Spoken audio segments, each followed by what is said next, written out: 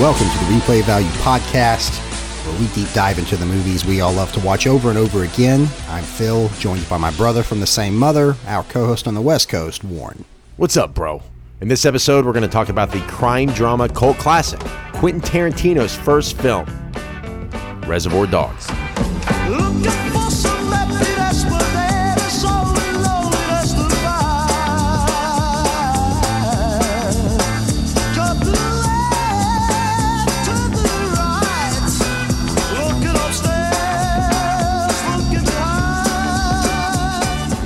Meet Mr. Pink, Mr. White, Mr. Orange, Mr. Blue, and Mr. Brown. Their real identities protected even from each other. They are the meanest brat pack of criminals ever brought together to pull off a huge jewelry heist. When the group is set up, the heist botched, and it becomes apparent that there is an informer or an undercover cop among them.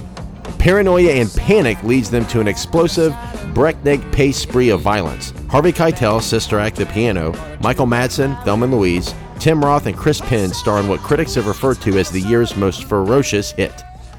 That is the VHS box, hi-fi stereo. Well, it's a step forward from our last episode, Goldfinger, where it just basically told you the whole plot. So I appreciate that. Keeps it succinct, tells you what you need to know. Now, interesting that it's you were saying it's Tarantino's first film As writer-director. I consider True Romance. Well, as his first screenplay. This is his first film. But no, you say Tarantino's going to do 10 films, and he's done 9 with Once Upon a Time. Oh, True Romance isn't accounted. True Romance is accounted. Okay, so technically this is the first of his 9 films so far, of what is planned to be the 10. First of 10 films. Written and directed by Quentin Tarantino. Yes. The filmmaker, yes. Right. Writer-director. Now, I had read that this is somewhat an independent film. At least its roots are in that. Oh, no, it is. Yeah, but this is one that I was late to the party on. The first QT film that I saw was Pulp Fiction, and it was after the fact that I was like, I want to see more of this guy. Exactly, but Pulp Fiction is what got you into Reservoir Dogs. Correct. You didn't see Reservoir Dogs. A lot of people, I think, saw Pulp first and then wanted to see his first movie on the back of Pulp. And I think it was the nature of it, the independent film roots, that it didn't have this type of widespread acclaim. It was just like a stepping stone to Pulp Fiction. That's what blew the doors open, and then people went back and watched Reservoir Dogs. So most people, I would say, that have seen Reservoir Dogs, it is not the first film of Quentin Tarantino they saw, despite this being Quentin Tarantino's first film. Is kind of what I'm getting at. I've probably only seen it, I would say, maybe 5 or 6 times. It's not one of my top Tarantino films. Great nonetheless, but not one of the ones that I've seen all of Tarantino's movies a lot, some more than others, but I'd say I've seen all of them at least 15, 20 times. I mean, all his movies have an intrinsic built-in replay value. Oh, yeah. Huh. Yeah, for sure. Yeah, absolutely. I go on a Tarantino filmography. I'll just sit there and watch them on. If it ever comes on, I'll sit there and watch it. Dude, Tarantino is my favorite director. Like Kubrick was Dad's, Tarantino's mine. He's the greatest. He's the GOAT. Not going to tell me otherwise. I mean, I just find myself, this one always gets kind of left out. I find myself Pulp Fiction. I feel like Death Proof is the one of his that gets the Ugly Duckling. And that's a good movie. But it just did, and Hateful Eight, I really think didn't get a fair shake, particularly in award season. I mean, so there's just a lot of, his films are amazing, man. And we've talked about this before. I've still not seen Death Proof, and you get mad at me at that. But I haven't seen... We have it. I have every Tarantino film in the Apple collection. You have access to it. No excuse. I know. But I hadn't seen Hateful Eight either until last Christmas. We watched it. That was great. Yeah, man. I love that movie. That movie's so good. Oh, Hateful Eight's and amazing. that's the same reaction I had to Reservoir Dogs. I'd kind of slept on it, and when I watched it, I was like, oh man, this movie is so good. It's raw, but it's a great non-linear storytelling film. Very good. So do kick us off there, Warren. How did the film get made? And, well, we know who made it, but how did it get made? Well, at least who conceived it. Above the Line, produced by Lawrence Bender, distributed by Miramax Films, edited by Sally Minky, and written and directed by Quentin Tarantino. As we aforementioned, his first film. Tarantino wrote this script in 3.5 weeks. We've all heard about Tarantino's, famed time as a clerk at Video Archives, working with Roger Avary in writing scripts together. How they produced, from his Open Road script that Avary and Tarantino collaborated on. They were able to come out of that, True Romance, Natural Born Killers, Reservoir Dogs, and Pulp Fiction, or at least some remnants of that big script that bled into all those pictures, if I'm not mistaken. So a lot of his films, at least the first one, was a long time in the making. Now, he was going to do like his own little $30,000 movie, like true indie. And I did that a couple summers ago. I directed a little movie, but he met Lawrence Bender, who told him, hey, give me a few months to try to get this made for real, where you got trucks. Instead of a $30,000 movie, you got a $1.5 million movie. So Bender ended up passing it to his acting teacher, who then gave it to his wife, who then gave it to Harvey Keitel, something like that. I mean, sounds like the Baskin Robbins, the Ferris Bueller. It's in terms of the custody of this script. Right. I'm sure it's apocryphal at this point, but the point being, it got in Harvey Keitel's hands. And you heard me talk about the True Romance script. Even then, when people read Tarantino's script, they knew it was something special.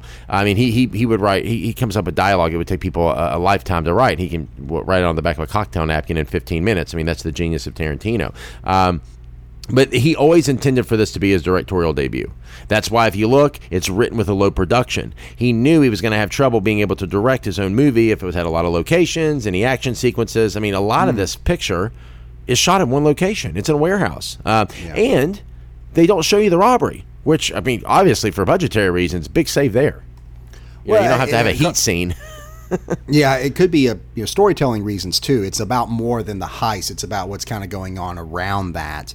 It's similar to Glengarry Glen Ross, where it doesn't ever show the robbery there. It's everything. Exactly. It's all the moving parts outside One of our of favorites. That. Yeah, very good. I watched that a lot. That's just because we were in sales, but nevertheless. Seen it all the time. It's like four sales movies. Now, Lawrence Bender, though, was not the only producer. He was fairly unknown at the time. He would go on to do Pulp Fiction, Kill Bill, Volumes 1 and 2, as well as Inglourious Bastards with Tarantino. Also did a film we did earlier this season, Good Will Hunting. So he has become an acclaimed producer. But I did see that another thing that bumped the budget up beyond that. Anytime I hear $30,000 independent film, I always think, of course, of Clerks, Kevin Smith. I think that was a very common way to say, like 22 grand, I think, something like that. But essentially around that monetary budget value to say, okay, this. I'm taking my shot. I'm dumping everything in, maxing out the credit cards. I'm going to try to get my career off the ground. Nowadays, you can make an independent film of better quality for a lot cheaper than that.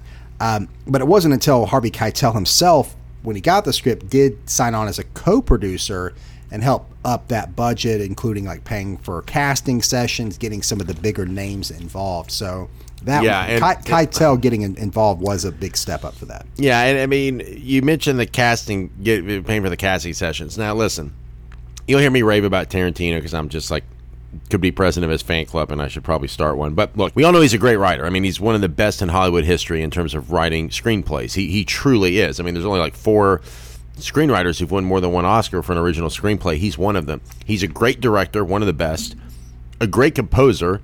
Now, we know he doesn't compose his scores for his films, but he's amazing as a selector like Scorsese. He's fantastic at picking music for his films. Right. He doesn't give the soul of his movie away to a composer. He doesn't. The heart of his movie doesn't. Ennio Morricone and exactly from Good, the Bad, the Ugly, who he wholeheartily trusts with Hateful Eight. But not only is he all those things, you want to know Tarantino's probably his greatest superpower?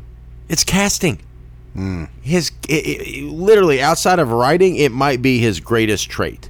He is so great at casting his films. And I mean, when you look at how many actors have been nominated and have won in his movies, I mean, his parts are written for actors to shine on the screen. So yeah, he's amazing at casting. So you mentioned the casting sessions. I mean, there's even a story he tells where he was working with a casting director for Reservoir Dogs, and she was like, if this doesn't work out, I'll partner up with you and give you half my business. Yeah, because he was that good at it. I mean, because Tarantino was doing the thing where he would bring in an actor and he would know some obscure exploitation film from the freaking 70s they did, and then he would talk about it, and he was just like blowing people away with his vast knowledge of all the films that the actors they brought in did. He knew all the actors of the day when he was casting Reservoir Dogs. Very, very hooked, very, very plugged in. Yeah, interesting you say that. Talking about the referencing obscure films and whatnot. he does that a lot with his writing and with his filmmaking itself. I mean, a lot of what came in, what was made up Reservoir Dogs was inspired by some old films that he loved. Like say for instance, the names being driven by colors, like Mr. White, Mr. Orange, or whatnot. That's from Taking Pelham 1-2-3.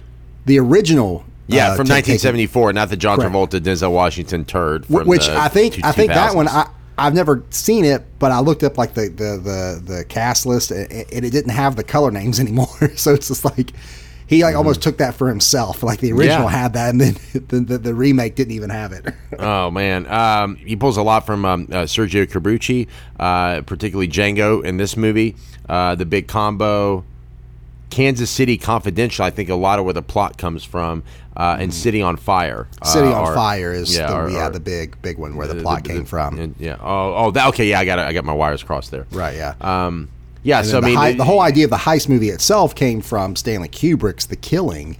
That he didn't want to say. Interestingly enough, this being the first Tarantino movie, The Killing was Kubrick's first. Oh, really? Film. Didn't know that. That's cool. Yeah. And Tarantino's even said he looks at this like his Killing. Yeah, it's not a remake, or he's not stealing from it. It's more of his version of that type of heist movie where it's like kind of after the fact they're dealing with how to had the fallout or of a heist gone wrong or something, getting paying it out and whatnot like that. So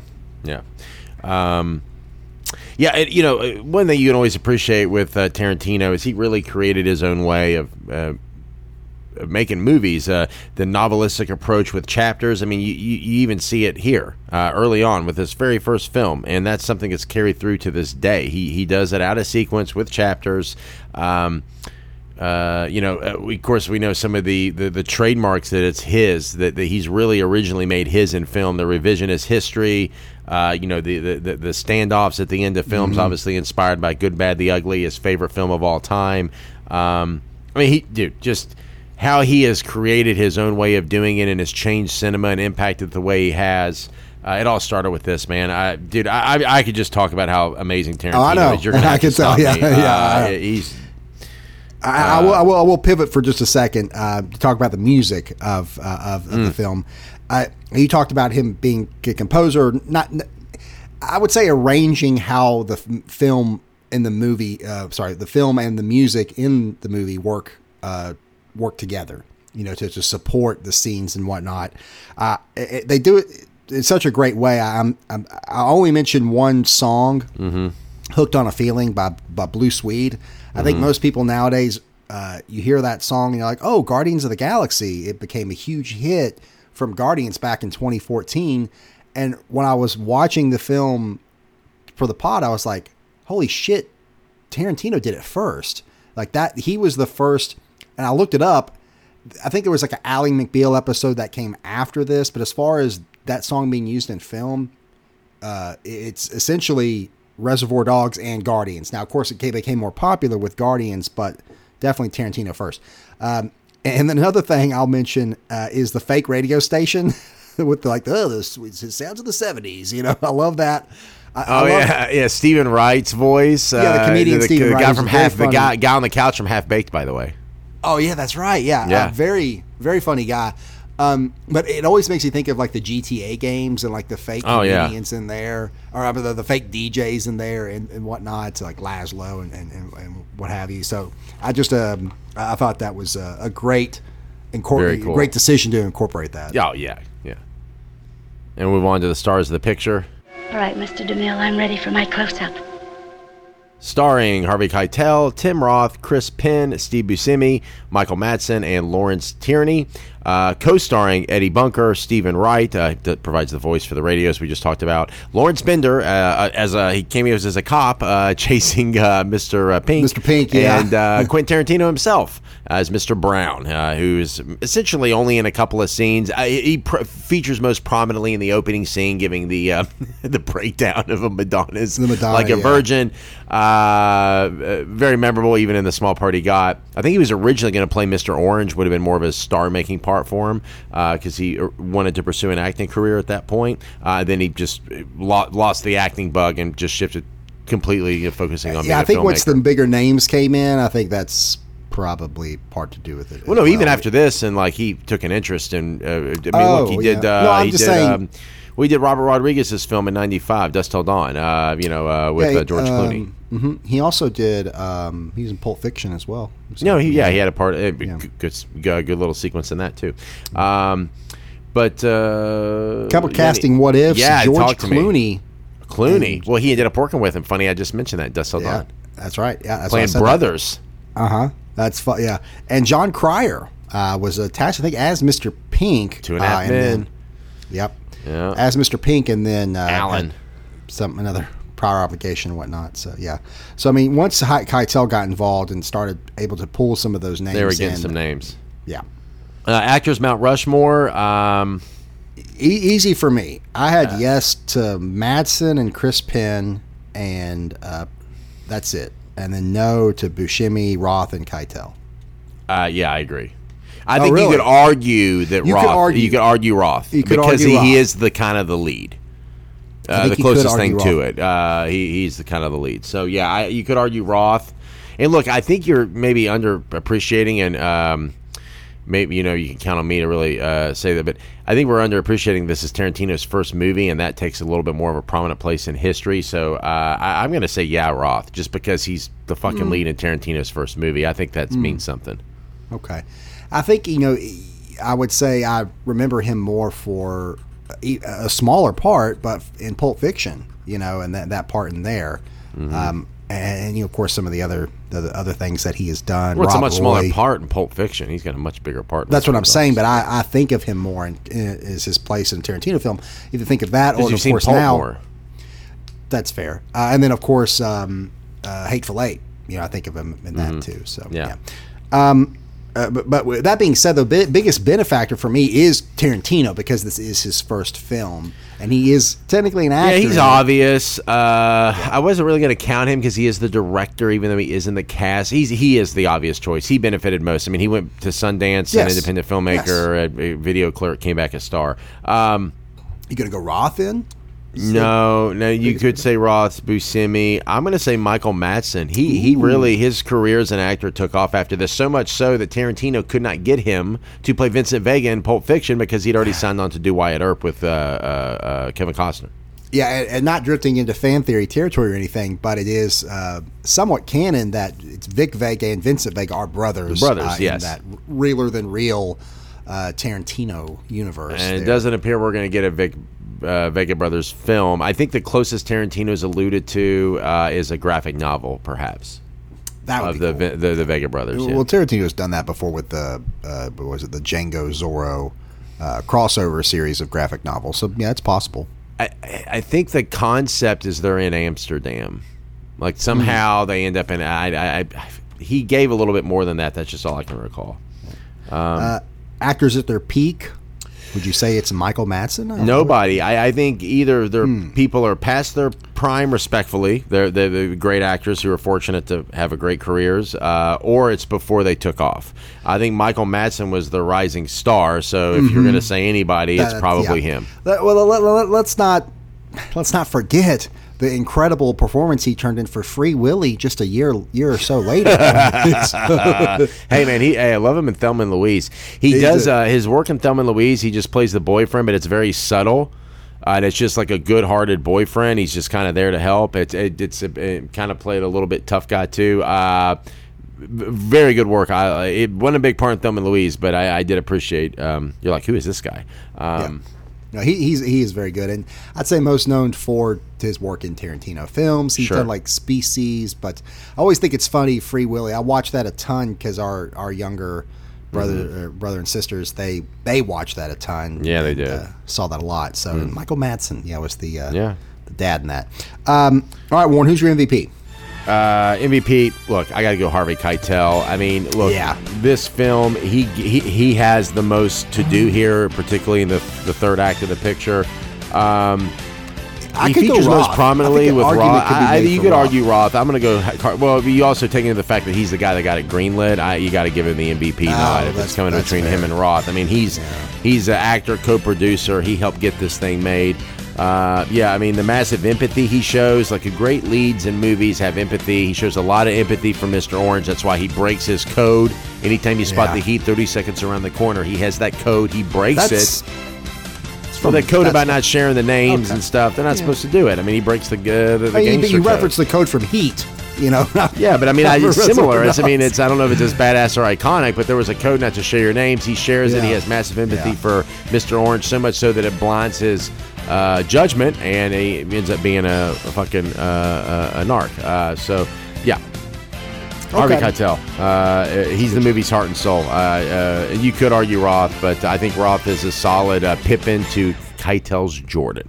Good selection there.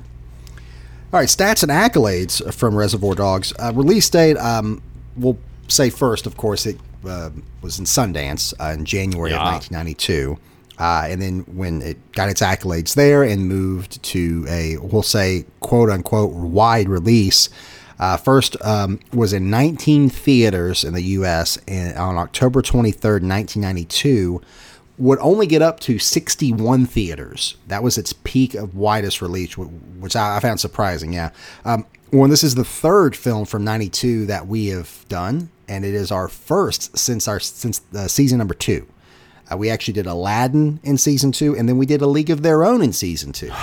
So Classics. We haven't done a 92 film. Like 4 years. And 90s tend to be, I think, our number one decade. So surprising that it's only been 3. I think most of our 90 films are 94, 95. 94, 95, 96. Yeah. Budget, it's mixed. It's between 1.2 and 3 million. I think. You know, I would say to make the film probably 1.2 to 1.5, and then anything in excess of that was probably marketing after it got more notoriety there. Post Sundance. Opening weekend, $147,839. That was in 19 theaters. Modest, modest numbers. Domestically, it would go on to make $2.8 million, and then it's gotten some re-releases since then, both domestically and worldwide, but only to the tune of about another 81,000. So $2.9 million is kind of where it's sitting at right now. I don't know if that's accurate, because Tarantino plays that here at the New Beverly. There was actually a midnight showing the Friday before we were going to record this, and I could not get tickets. So I was trying to go see Reservoir Dogs on film at Tarantino's theater before we did this podcast. It was sold out. Couldn't get there. Midnight showing on a Friday night. How many seats is that theater? Probably a couple hundred, maybe. How much? It's a small theater. Like $10, man. It's classic. It's like a 70s theater. So like, even if it shows, it's like $2,000 for every show, $2,000-$3,000. It's not going to be enough to like really. Move all right, but I'm saying it still plays in repertory theaters to this day, or whatever they're called. Well, whatever. It still plays in movie theaters. Yeah, so that's all I'm saying. I get you. But Tarantino does own the damn thing, but nevertheless. I get you. Yeah. Yeah. So box office rank, it was outside the top 200. I could not find it on Box Office Mojo. Did not rank that year. It's the first unranked Box Office Mojo film we have done for many year. Tagline: 5 total strangers team up for the perfect crime. They don't know each other's name, but they got each other's number. It was good until the last phrase. Okay. It was on the one sheet. It was on the one sheet. Got each other's runtime 1 hour and 39 minutes. I'm sure Tarantino didn't have the pull to approve marketing. I'm not. You're not going to hear me rip on the marketing. That's a Miramax marketing person they're pulling. Maybe. Perhaps. 1 hour and 39 minutes. I've kind of heard that Tarantino got more involved in stuff like that, even how films were submitted for awards. Like his films were submitted, I think, Pulp Fiction was submitted for drama, and it should have been submitted for musical and comedy at the Golden Globe. So there's been instances where, Tarantino, certainly as he became more prominent, no doubt got more involved on those kind of decisions inside and outside the film. Rating R, of course. Body count 12. All 5 Reservoir Dogs die. And 269 F-bombs. Fuck you! Nice. Yeah. Kind of there with the Tarantino, Scorsese, F-bomb high ticker count. Scores of the film. You just become numb to it after a while. You're just like, whatever, They go kind with of 150 par for the more. course for the gangster films in the 90s. Scores of the films: Rotten Tomatoes 90%, and a Metacritic 81. No cinema score. And critics loved it. It was a film festival circuit darling. It made QT a star after this film came out at Sundance, and it was. beloved by critics. So everybody liked it. But again, it didn't really hit with audiences. It was kind of people in the industry loved it, and some people discovered it like a gem. But it wasn't, again, until we all know Pulp Fiction truly marked the arrival of rock star, legendary, great director in Tarantino. Yeah. People, when this came out, it didn't quite have the meteoric impact for Tarantino, even though it got him in the game that Pulp Fiction ultimately would. That was his coming out party. Awards of the film won 1 ACCA award for the award circuit community and had another 5 nominations at that one award show, but that made up most of its prestigious awards. Another 11 wins and 18 nominations, most of those like Saturn Awards after the fact, so not a lot of recognition.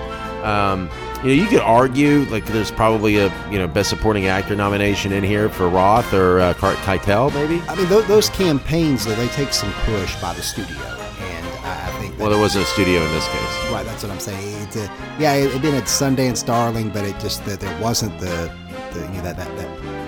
train behind to kind of have those campaigns for some of your higher brow award shows and whatnot. So. Yeah.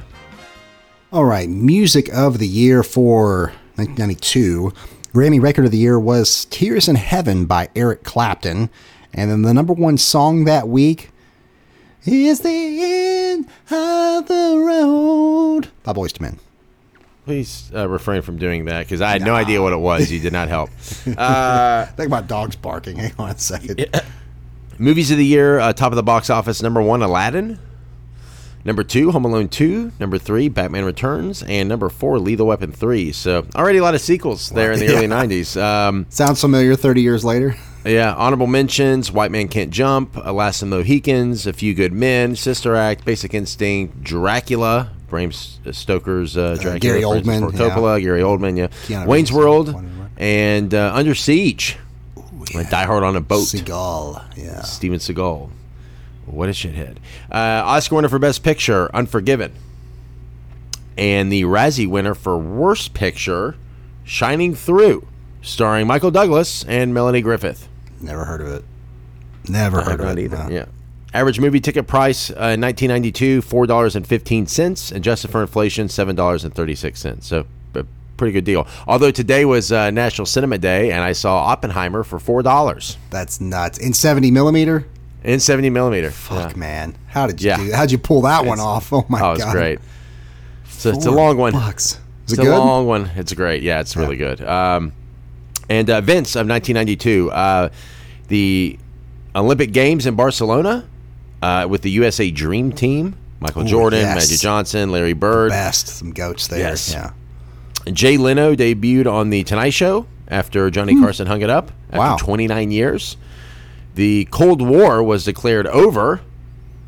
Nirvana's Smells Like Teen Spirit was released. Iconic music record. Yeah.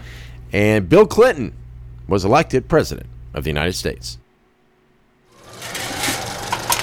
All right, best scenes and lines from Reservoir Dogs. Warren, you got your work cut out for you with the Tarantino film here. So I'm limiting you to one honorable mention. No, you can't do that. No, you can't do that. No, I'm kidding. We do 3 for each movie. You're going to disgrace Tarantino I think no by more than limiting 3. me? No more than 3. But let's start with your runner-up for best scene. My runner-up, look, it's the opening scene. They're at the diner, but it's a long part. You could pick out a couple parts of this thing because you got to dissect it because they talk about the Madonna, tipping, like a virgin. Yeah. It's gonna. My mind is going to be Mr. Pink explaining why he doesn't tip. Come on, throw in a buck. I don't tip. You don't tip? No, I don't believe in it. You don't believe in tipping? You know what these chicks make? They make shit. Don't give me that. She don't make enough money, she can quit. I don't even know a fucking Jew would have the balls to say that. Now, let me just get this straight. You don't ever tip, huh? I don't tip because society says I have to. All right, I mean, I'll tip if somebody really deserves a tip. If they really put forth the effort, I'll give them something extra. But, I mean, it's tipping automatically. It's for the birds. I mean, as far as I'm concerned, they're just doing their job. Hey, this girl was nice. She was okay. I mean, she wasn't anything special. What's special? Take you in the back and suck your dick? I'd go over 12% for that. Hey, look, I ordered coffee, right? Now, we've been here a long fucking time. She's only filled my cup 3 times. I mean, when I order coffee, I want it filled 6 times. 6 times? Well, what if she's too fucking busy? Words too fucking busy shouldn't be in a waitress's vocabulary.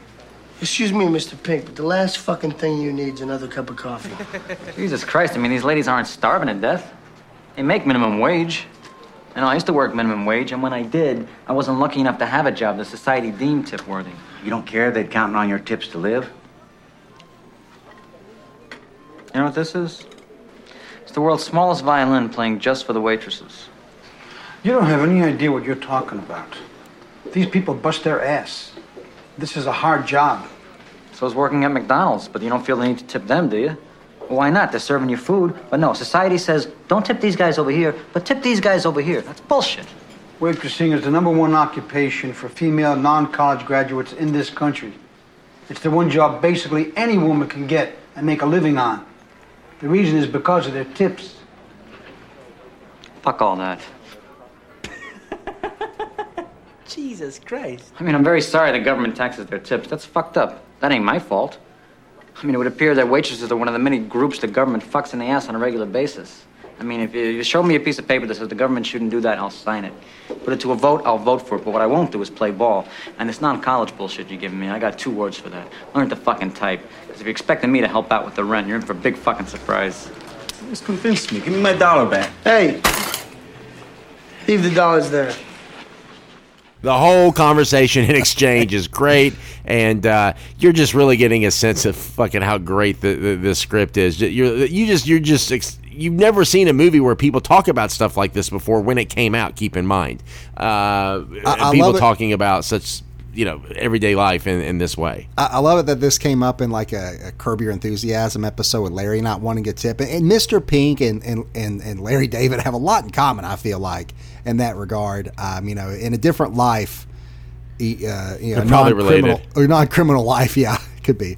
No, I do like that a lot, and I've kind of adopted that to a degree. Like you get prompted for tips for everything. It's like you go to a counter and order something, and you get there's no service, there's no waiter or waitress or anything like that, and they want you to. Oh, tip the tablet will prompt you to tip. It's in there like 20%, 25%. No, 0 tip, nothing. For what? You don't deserve a tip for that. I mean, if you're gonna anyway. Sorry, channel my Mr. Pink there. Good choice. My runner-up is also towards the beginning of the film, but it would be the slow motion walk. I love that shot. It's classic. You've seen it, parodied before. I'd say most notably in Swingers. Yeah. But you get the introduction. Our next movie. Yeah, that's right. Yeah, it's ironic, but you get the introduction of all the characters, a little freeze frame there and whatnot. It's just very cool, very stylish. You kind of know what you're in for. Yeah. Well, I had that as an honorable mention. So yeah. What's your winner? My winner is Mr. White and Mr. Pink arguing about who's the rat. So who's the rat this time? Mr. Blue? Mr. Brown? Joe? Listen, I mean, Joe set this whole thing up. Maybe he set it up to set it I up. don't buy it. Me and Joe go back a long time. I can tell you definitely Joe don't know a fucking thing about this bullshit. Hey, look, I've known Joe since I was a kid, okay? And me saying he definitely had nothing to do with it is ridiculous. I mean, I can say I definitely didn't do it because I know what I did or I didn't do. But I cannot definitely say that about anybody else because I don't definitely know. For all I know, you're the rat. For all I know, you're the fucking rat. All right, now you're using your fucking head. I mean, for all we know, he's the rat. Hey, that kid in there is dying from a fucking bullet I saw him take. So don't you be calling him a rat. Look, I'm right, okay? Somebody's a fucking rat. Particularly when Mr. Pink's like, now you're using your fucking head. Like, I love all that. It's great. That's a deep cut. That's a favorite of someone who's seen the movie a lot and dissected it. Just like that's a scene. It's an actor's scene. Something fucking so well written, so well acted. Yeah. Yeah. That's very good. Maybe you're the fucking rat. Now you're using your fucking head. Like all that. Oh, love it. That's very good. Yeah, they're good. My winner is going to be, it's a lengthier scene there, but it is one that is important to the story. And when I'd only seen this movie like one time, and when you haven't seen a movie a lot, or you've seen it in bits and pieces, or maybe not all the way through, you have certain scenes that jump out at you because you maybe can't remember the whole film very well. And there was a couple that stood out to me. One is the one that you mentioned about the tipping. Two is the shootout at the end. And then another one is the storytelling by Mr. Orange and him going into the bathroom with the police and the dogs in there, about how he's rehearsing that story and it's getting better and better, and him, learning the beats of it. That whole scene there with his little anecdote of his story is my winner. I know it's long, but I love that. So if you remember back in '86, there was a major fucking drought. Nobody had anything. People were living on resin, smoking the wood in their pipes for months. This chick had a bunch. And she's begging me to sell it. So I told her I wasn't going to be Joe the Pot Man anymore, but I would take a little bit and sell it to my close friends. She agreed to that, said we keep the same arrangement as before, 10% free pot for me, as long as I helped her out that weekend. She had a brick of weed she was selling. She didn't want to go to buy alone. Her brother usually goes with her, but he's in county unexpectedly. What for? His traffic ticket's gone warrant. They stopped him for something. They found warrants on him, took him to county. Now, she doesn't want to walk around alone with all that weed. I don't want to do this. I have a very bad feeling about it. She keeps asking me. Finally, I say, okay, because I'm sick of hearing it. Now, we're picking the guy up at the train station. Wait a minute. You go to the train station to pick up the buyer, the weed on you? Yeah, the guy needed it right away. Don't ask me why. Anyway, we get to the train station, and we're waiting for the guy. Now, I'm carrying the weed around in one of those little carry-on bags. I gotta take a piss. So I tell a connection, I'll be right back. I'm going to the boys' room.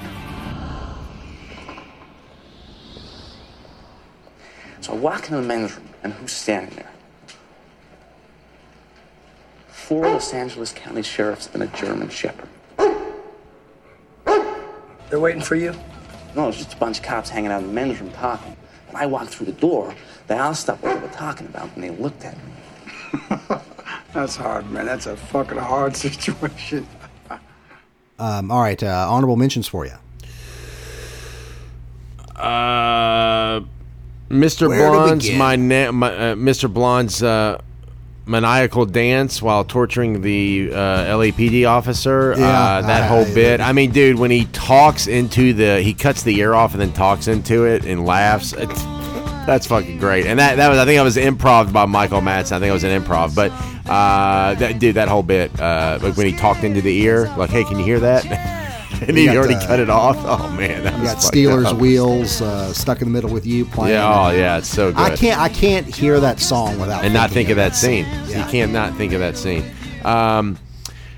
Another honorable mention is this film. Honorable mentions True Romance when Mr. White talks about Alabama. Yeah. So love that. And then, oh man, this almost was it almost competed for run-up when they're arguing about the names. Like, I don't want to be Mr. Pink. Can I be something else? No. I can't do that because then everybody wants to be Mr. Black. It's like the whole thing, all that. It's fucking great. All the actors are great in that scene. Oh, it's so good. Yeah, that's so good. Can we trade? No, nobody's trading. I almost said that as a runner-up. Yeah, it's very good. Very good.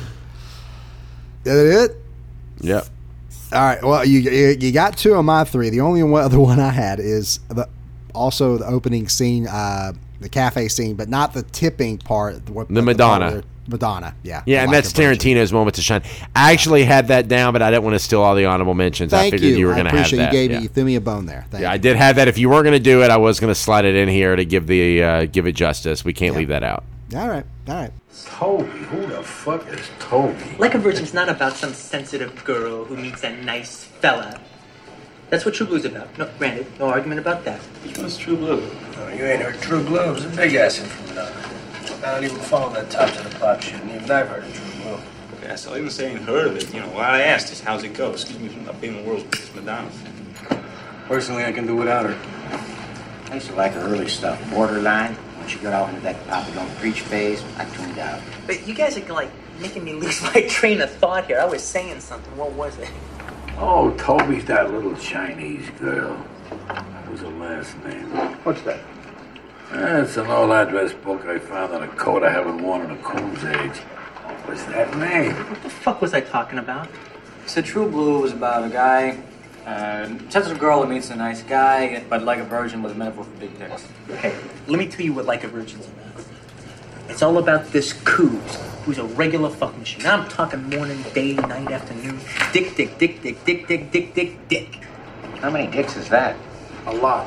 Then one day, she meets this John Holmes motherfucker, and it's like, whoa, baby. I mean, this cat is like Charles Bronson in The Great Escape. He's digging tunnels. All right, now she's getting this serious dick action. And she's feeling something she ain't felt since forever. Pain. Pain. Chew, Toby, chew. It hurts. It hurts her. It shouldn't hurt. You know, her pussy should be bubbling up by now. But when this cat fucks her, it hurts. It hurts just like it did the first time. You see, the pain is reminding a fuck machine what it was once like to be a virgin. Hence, Like a Virgin. A lot of these scenes just showcase the brilliance of Tarantino's script. I mean, they really do. Yeah. It's tough to narrow down. So best lines from the film. I will start this one off with the runner-up, and I'm going to piggyback off of your runner-up for best scene, but it's because I didn't call that out specifically. I only had it as a line. It was the part where where Mr. Pink says, "Do you know what this is? It's the world's smallest violin." You know, playing just for the waitress there, and he's rubbing his fingers together. That I feel like I've used that a lot. Just, you know. Yeah, it's with your friends, you know, yeah, you're making. But that whole bit's great. It's just there. Yeah, it's almost what's got to be in scene because the whole back and forth with everyone else is amazing. But these people bust their fucking ass. You know, like that whole thing. Yeah, it is. Gives you every perspective in the argument. That's the genius of it. It's not one-sided. I isolated the line. Okay. Deal with it. All right. What's your runner-up? My runner-up is by Mr. Orange when no, excuse me. My runner-up is by Mr. Blonde when he's like, Are you gonna bark all day, little doggy? Or are you gonna bite? The playfulness of the character in that moment, and you kind of get a sense of what we're in store for, how fucking crazy he really is. He's nut. I love that. And he's just sipping on his drink. Well played, well performed. One of my favorites. Yeah. And it's not an easy line to pull off. I mean, it's kind of on the paper. It's, you know, you got to crush it. It's not the easiest delivery. You do. You got to have, you know, it's playful but psychotic at the same time. That's not an easy line to straddle there. So, no, it's not. It's good. All right, my winner is, I knew it instantly when I was replaying the film here, is by Mr. White when he says, Shit. You shoot me in a dream, you better wake up and apologize. That's a fucking great line, man. That is such a good line. That's a Muhammad Ali reference.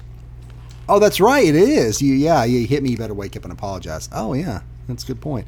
I know you wanted to say more about that, but you're eating, so it's okay. You know, take your time. You know, we're not in a hurry or anything. Go I'm ahead. done. But listen. Okay. That was my winner. Oh, so we matched up there. Okay. Oh yeah, my winner. Yeah. Okay. I see what you were doing. You were, you know, kind of building up some anticipation. I had to a little suspense. Okay. Yeah, no, that is the best line. Yeah. What? Did we just become best friends? Yep. All right, and I'll keep it going because I've only got one honorable mention that has not been talked about thus far. It is between Mr. Pink and Mr. White, specifically Mr. Pink when he says, "Now I don't want to kill anybody. If I gotta get out that door and you're standing in my way, one way or the other, you're getting out of my way." Essentially talking about them not being a murderous psychopath. They'll murder when they have to, but they're not on Mr. Blonde's level. Yeah. A couple honorable mentions for me by Joe when he said, "He's dead as Dillinger." Love that line. And then the delivery on that line is better than the line. Oh, for sure. His delivery's great. And then this is by Chris Penn. I love it's getting because his line delivery is so raw, authentic, and truthful in the moment. Stop pointing that gun at my fucking dad! Like there's that panic in there. I love that. It's just that pitch perfect Chris Penn. Yeah, dude. That line delivery is just it's so good. Larry, stop pointing that fucking gun at my dad! And we didn't mention that in best scenes, but that standoff, very of course good, bad, and the ugly. between the three of them there. That's in True Romance. That's in Hateful Eight. I mean, that's in I mean, a lot of the Tarantino films. He has the classic standoff. So I know we didn't talk about, but that line is pretty much said right before shit goes down. Moving on to Judge Bob's Recasting Court, where Warren and I will attempt to recast this film with today's stars. All rise for the Honorable Judge Bob presiding. Nothing honorable about sitting over this. No, we got to change my script up for that. It's you're slipping, Bob. You're slipping. And I'm just going to say... this started last season. You guys picked the most impossible recasting movies of all time. And then you've commended us this threw season, me though. into like having to make decisions, right? And then a lot of times, you're picking between bad and worse. So it's, you guys aren't helping me very much either. You are the friends that you hang out with. I mean, whoever said we were friends, Bob? You're here to do a job. Yeah, this is a show. This is professional. Yeah, no, don't have a lot of staff parties. It is a thankless job. Yeah. I will give you that. Yes, and I know that no matter how you go, we're going to give you shit. So just which and recasting Reservoir Dogs. This would be fantastic. So, like I said, nothing honorable about tonight's work. However, gentlemen, I read the script. You guys already know it's QT. I'm reading the script. We know you did. Yeah, Tarantino. I'm reading. Come on. That's why I got pushed back. I had to find time to read the script. No, he was he was like, he got a script and he was like, whoa. This is not the first draft. Okay, this is the final production. I need all drafts from beginning to end to fully do my research. Yeah, I need the handwritten version, because Tarantino, he handwrites the script before he types it up. All right. You know why he does that, right? You know why he handwrites it? The pen is his antenna to God. So that's what real? he says. That's what he says. Well, hey, it's hard to argue with him with the track record he has. Well, gentlemen, you may be seated. Recasting court is in session. Tonight, we will hear a recasting for Joe Cabot, Nice Guy Eddie, Mr. Pink, Mr. Blonde, Mr. Orange, and Mr. White. Warren, the ball is... perpetually. It has been for a while. Yeah. For a while. Yeah. Phil started out on a heater and just, we'll see how this goes. So, who do you have cast as I'm Omaha. I'm calling audibles tonight. Oh, God. You can't do this. This is not my fair. Joe Cabot.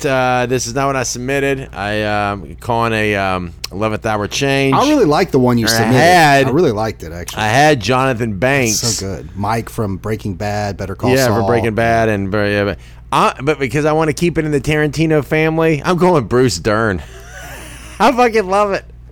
No, I like that. I mean, kind of, you want to go with a guy who can be a believable asshole, who is leading the crew, calling the shots, can kind of round up this whole group together here. And Jonathan Banks was pretty good. Fuck. It was pretty good. That's why I was surprised you pivoted away from that.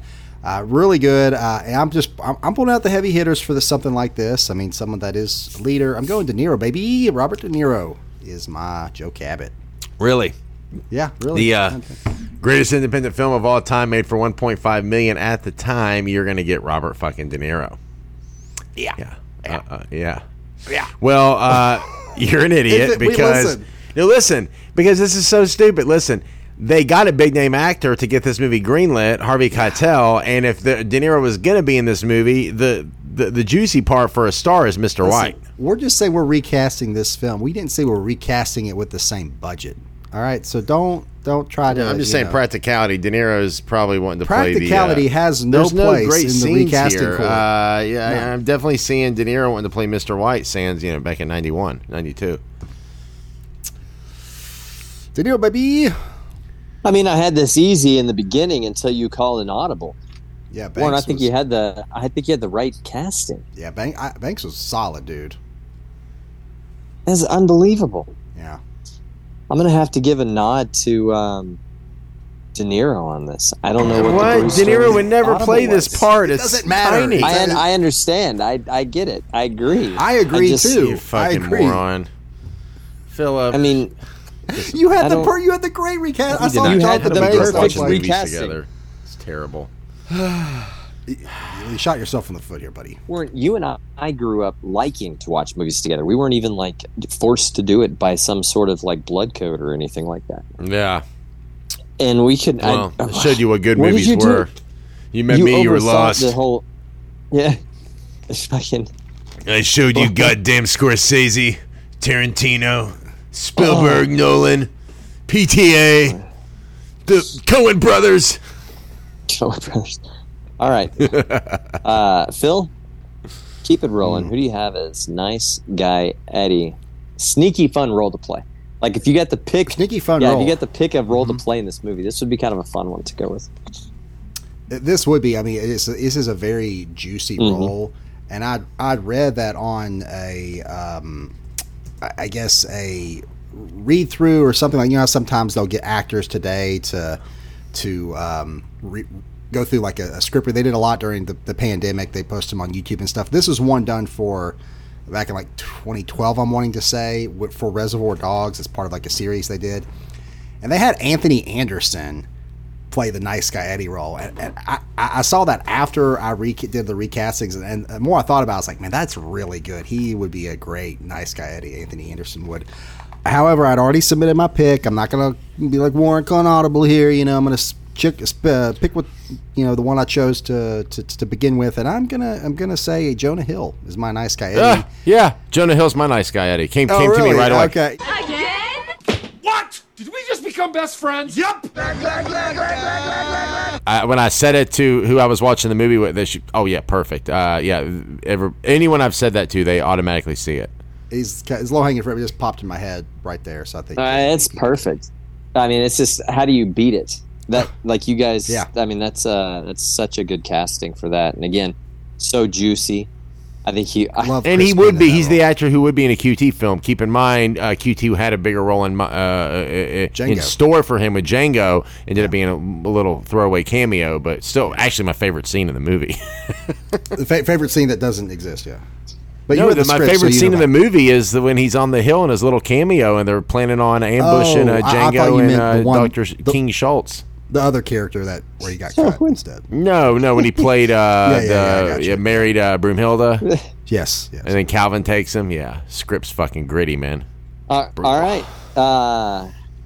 Well, Phil, I guess technically the ball is still in your court. Who do you have cast here for Mr. Pink? Technically, yeah. Mr. Pink, probably my favorite role in the film. I mean, so many great parts, well-written parts in the movie. However, Mr. Pink, Buscemi, of course, fantastic in the role. I wanted to pick someone who could also be that type of, he's kind of a sleazeball. He's a cheapskate. Maybe he's a liar. You don't know. But not to be trusted, that's for certain. I went with Bob Odenkirk. I did keep it in the Better Call Saul Breaking Bad family, Warren. I didn't pivot away. I love Bob Odenkirk as my Mr. Pink. Yeah, okay. You call him audible? Nah. So I had Lakeith Stanfield. But you've already used him. Listen, I've already used him. I gotta go John Bernthal here, man. I when you're thinking of badass guys, I'm calling it audible Bernthal here. for Pink. Yeah. You're Pink. you're full of audibles tonight, Mr. Omaha. Yeah, Bernthal. Wow. Bernthal. Okay. Bernthal. Okay, I do think Bernthal has a place in this movie, but it's not Mr. Pink. You got the judge all discombobulated. You see what I did there?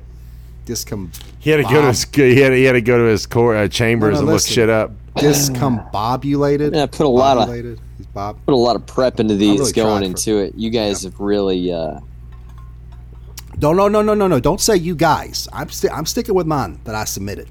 I don't know. I feel like the host of this QT, show I salute sleep over let this us shit. Down on the pregame notes here.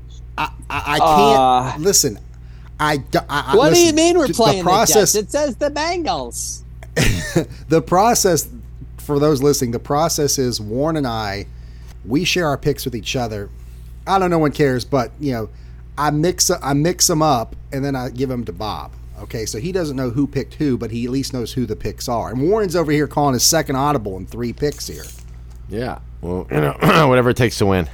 How'd it work out for you for the first time? I think Bernthal's a badass, man. Badass. Yeah, he is. And I feel like Mr. Pink's kind of accidentally a little bit lucky. Like he's like, I don't know. There's something about him. I think they're all kind of badass. If you see the scene where he shoots the cop and takes the car, I mean, Jesus they're Christ, all man. badass. Yeah, they're all badasses. But there's a certain fuck, man.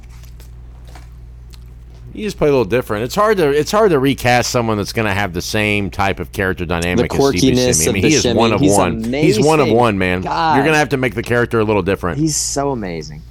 I agree. I'm going to have to give the nod to Odenkirk on this one. God damn it. I think there's a place for Bernthal in this movie. I do.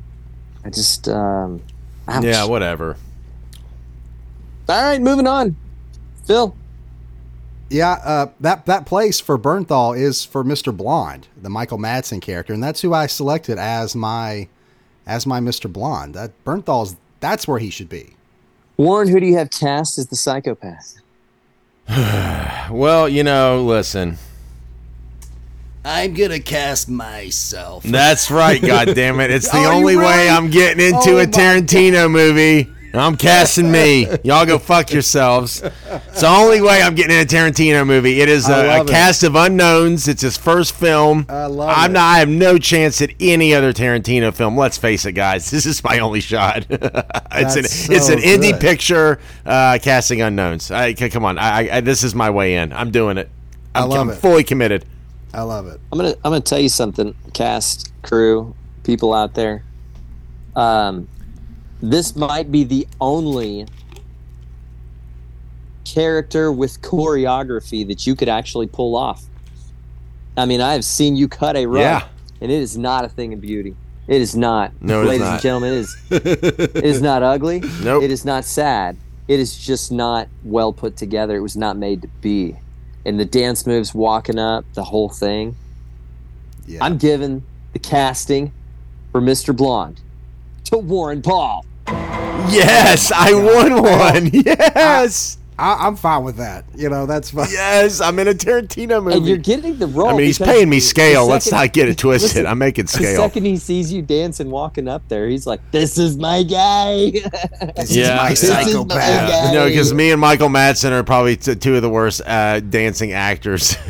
Like seriously, he's so bad, and I'm probably way worse. Listen, the Vincent Vega got all the dance moves in that film. Oh yeah, Vic was shorted for sure. All right, Warren, you're back in. Wow, baby. Yeah, baby. If we need that's worth. I don't even care if I lose now. I'm in a Tarantino movie, guys. I got recast. We need a tiebreaker, Mr. Orange, director, the greatest in the world, and I'm in his movie. Yeah, go ahead. I'm sorry, I'm fantasizing. Please continue. Mr. Orange will be our tiebreaker. Shall we need one? So keep that in mind. Warren, who do you have cast as Mr. Orange? My Mr. Orange, I'm going with Bill Hader. Oh, that's good. I think the complexity of the character, the duality, kind of playing both sides. Bill Hader would be great at this. I love Hader and the many layers he has as an actor. He's multifaceted. Of course, Barry, I would say, was the first time many got to see him step outside of the comedic role, but he's so good. I do like that. I did. He's believable as a cop undercover. That's the thing. You can see Hader doing that. Yeah, and I wanted to have that in mind as well. Someone that has got the charisma to be a believable undercover cop that can actually go undercover and sell it. I went with Taron Egerton as my Mr. Orange. What do you mean? Really? What? He's great. He's great, but I don't know. I'll see him at this point. Oh yeah. The scene where he's telling the story. Oh yeah. He'd be great. Served that one right up for the judge too, didn't you? Just spike it and tell him how much it sucks. It's okay if you give me a little credit on your pick. That doesn't mean you automatically lose it. Okay, I gave you a little credit on Hader. Yeah, Bill Hader's good, okay? This is a specific character, and Hader fits that specificity. That's the fallback argument. It's the specificity. No, it is. It's the more specific, the better. You want to go with an actor if you can who can try to embody some of those same characteristics or play it. Well, this Mr. Orange casting, I believe, has the range to do just about anything you put in front of him, as he has proven time and time again. Phil, Taron Egerton's taking this one home. What? Tough pick on this one, guys. I think this is probably some of the strongest recasting you had. Hater was great. Love the Hater. Hater. Was that was very a good. real oh my God. I really love that. Oh my God. But Shut up. I don't know. Yeah, whatever. Yeah, we don't even want to know your reasoning. Just move on. Egerton feels well, Taron's got his hair is the same color as Tim Ross, so I went with Taron. I would rather sleep with Taron Egerton. Bill Hader was in a It movie, man. That's big. He's doing movies too. Yeah, Hader's huge. Oh no, Hader's great. No, undeniably a great pick. And he has unbelievable range. I'm a little biased. I have photo doubled for him. I think Hader's amazing. I love that guy. I think it's so good. Taron Egerton feels like a QT character, though. I mean, that guy. Yeah. I just, I don't know.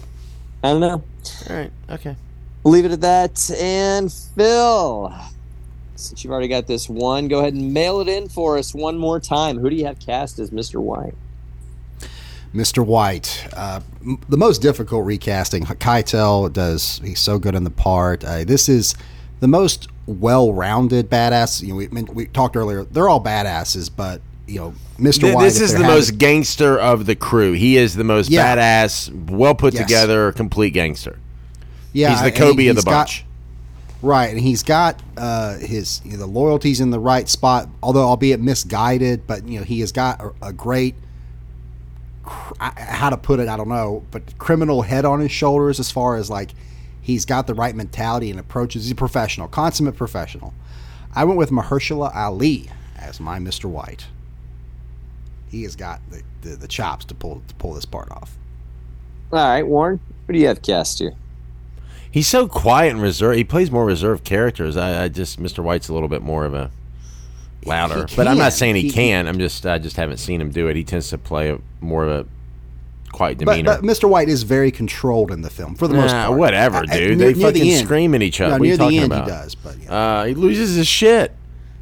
All right, my Mr. White. Probably, I think a Boardwalk Empire, and it's been a while long enough where it'd be interesting to see him play a different gangster and something else, in a different tone, different light. Bobby Cannavale is my Mr. White. And when you're casting a Tarantino movie, you got your lead, keep in mind this guy, Scorsese handpicked for his, what's the show on HBO about music? It did one season. Phil, back me up. Vinyl. So Bobby, he's definitely had a run at being a leading man. He was in The Irishman. He's been in a lot of good movies. He's been everything I've seen him in. He's been great. Cannavale's great. I found out the other day he's married to Rose Byrne. Listen, guys. When I worked on the crew of Angie Tribeca, I worked on the set the day that Rose Byrne and Bobby Cannavale were playing husband and wife on Angie Tribeca, and it was ridiculous.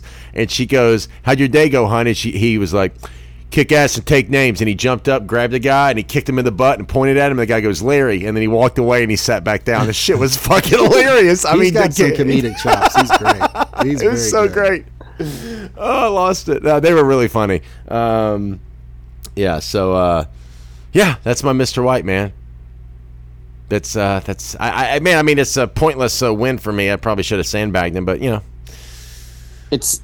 What you want to call another audible? I just want to look back at this, because if Warren doesn't call an audible and he sticks to his thing here, with the recent Bobby Cannavale win, he would have won the episode. God damn it! That's true. You would have you would have won. I already won, guys. I'm in the movie. I'm in the movie. I got recasted, motherfuckers. I think he was playing a long game there. The sympathy was oh man, he's lost. He tied one, but he lost the other two. I had to throw him a bone here. I was trying to keep the pod moving.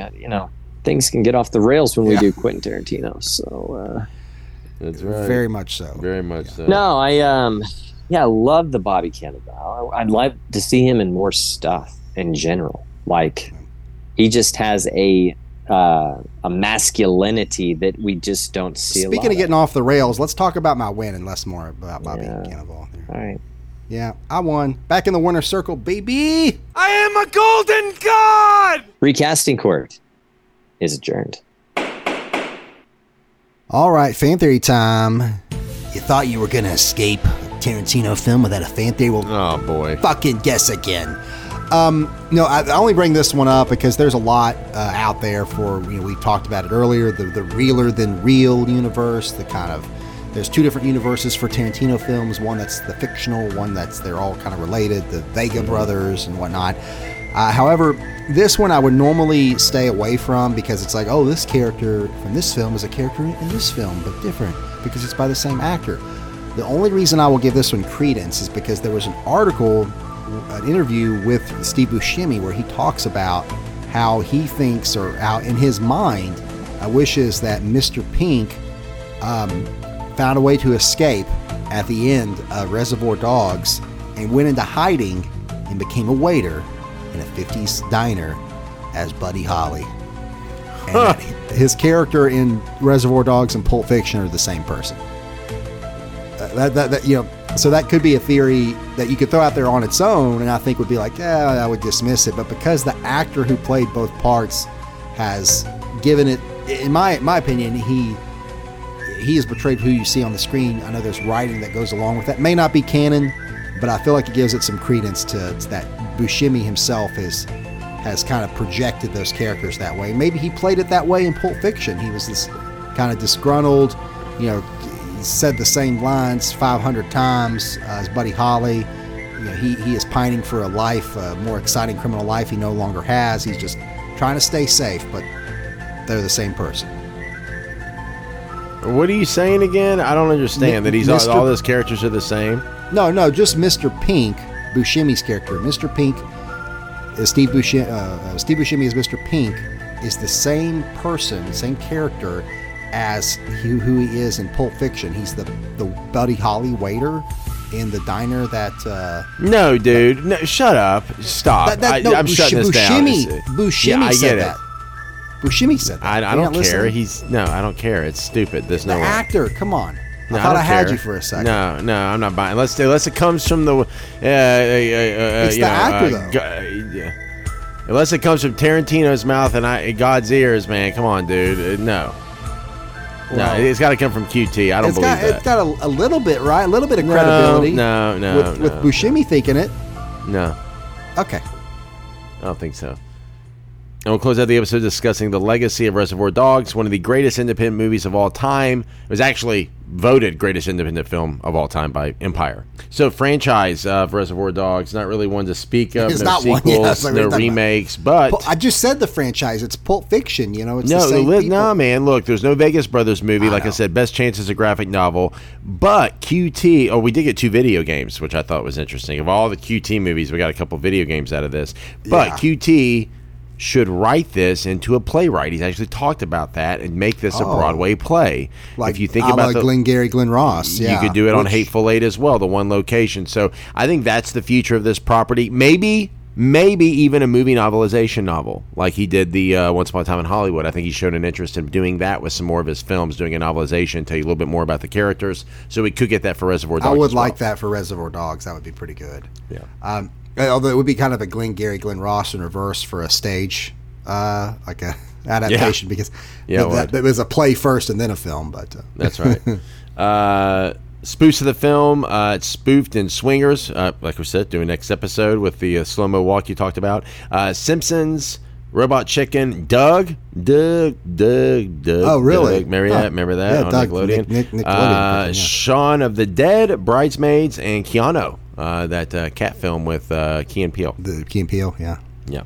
Okay, look, the impact of this movie, we talked about, it's one of the greatest independent films of all time, but the French New Wave heavily influenced this 90s indie cinema surge that we got, and it was led by filmmakers like Quentin Tarantino with Reservoir Dogs, Pulp Fiction, Paul Thomas Anderson, Richard Linklater, Steven Soderbergh, Noah Baumbach, David O. Russell. I mean, there was such a great, so many great young talented filmmakers of this generation that came in and really gave American independent film a whole new life.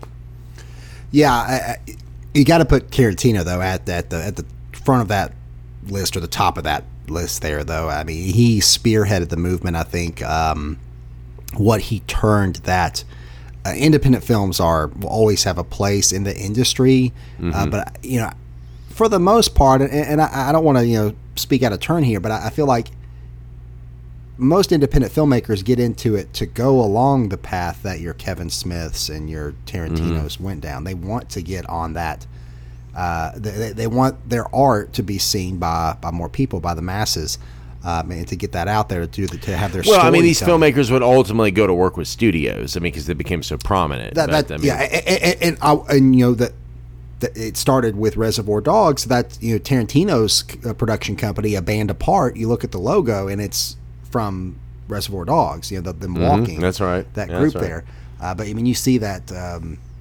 You see that as kind of the launching point for not only Tarantino, but as the for the independent film industry of the 90s there. Okay, so double feature. What we doing? Yeah, I hate to do it. I really do, but I don't because it seems the most logical choice. It's Pulp Fiction. I'm going Dogs Pulp Fiction.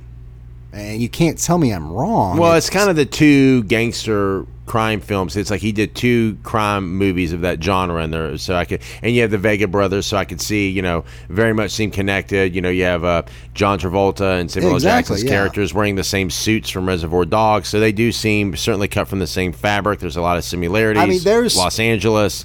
There is a. I think a case could be made. That's an obvious one. That's low hanging fruit. Real quick. There is another fan theory. I didn't want to piss you off, but that dude, come on, man, you're killing me with the fan theories. We're talking double features here. But the double feature with Reservoir Dogs and Pulp Fiction, there's a fan theory that they take place on the same day. I mean, so many people connect these two films with each other. Interesting. I haven't heard that. I mean, you got to be able to disprove it. I mean, well, it's like they all happen in the same world. I don't know about the dates. Well, so because it's like unless the movie shows something with the dates on them and they're the same, I don't buy it.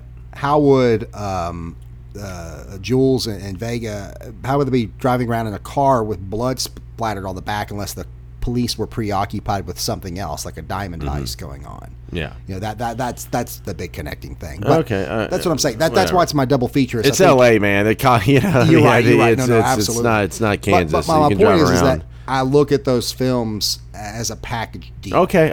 I'm just saying, that's a fair point. I think it's obvious. I'm saying it's low-hanging fruit. I think a case could be made, Reservoir Dogs, Jackie Brown. Oh, okay. I like that. I mean, those are two LA films, though. That is a crime genre movie. I thought you were going to go Hateful Eight. And those are his most indie films, really that and Death Proof. I think he has films that really feel independent, and Jackie Brown really gets back to the roots, kind of flies under Pulp Fiction, because how you talk Pulp Fiction, you don't. So you kind of get back to the basics of what you do. You actually get Pam Grier, and she's mentioned in Reservoir Dogs and Pulp Fiction, but you get a film with Pam Grier. Amazing. And De Niro. I thought you were going to say... and Robert Forster. I thought you were going to say... Fonda. Yeah, I got it. And Samuel L. Jackson. I thought you were going to say, okay. And Chris Tucker. Hateful Eight. I thought that's the one you were going to go. Oh, you could do that too because the one location. Any Tarantino films, you could, again, they're all in the same universe. It just depends on what flavors you want mixed into the same bowl. Yeah. And Ty Burr from Entertainment Weekly summed it up best when he said, quote, "You may not like the terms that Tarantino sets, but you have to admit he succeeds on them." Unquote. And man, that's the thing, dude. So many people hated on this movie and thought it was crazy because of the violent scene with the torture scene. And Tarantino really got an unfair rap back in the day because, you can't do that in your movie. It just is really unfair. And I think this movie has shown that you break new ground. You can't listen to the naysayers. Tarantino did that. And whether you like it or not, he's a great filmmaker. And this is a great movie. That is going to do it for this episode of Replay Value. Thank you so much for listening. The Replay Value podcast is hosted by me, Philip Reinerson, and my brother, Warren Paul. Our recasting judge is Bob Thompson. Produced, edited, and directed by Walter Pickles Productions and dedicated to our father, who we have to thank for our love of cinema. Please be sure to follow the podcast, and if you like what you hear, take the time to rate, review, and share with a friend. You can visit us on our website, replayvaluepod.com, and follow us on Twitter at replayvaluepod. Follow us on X. It's not even Twitter now. We are available on Apple Podcasts. X, formerly known as Twitter. X, formerly, there you go. We are available on Apple Podcasts, Spotify, or wherever you get your podcasts. New episodes every other Tuesday, and we'll see you then. Bye.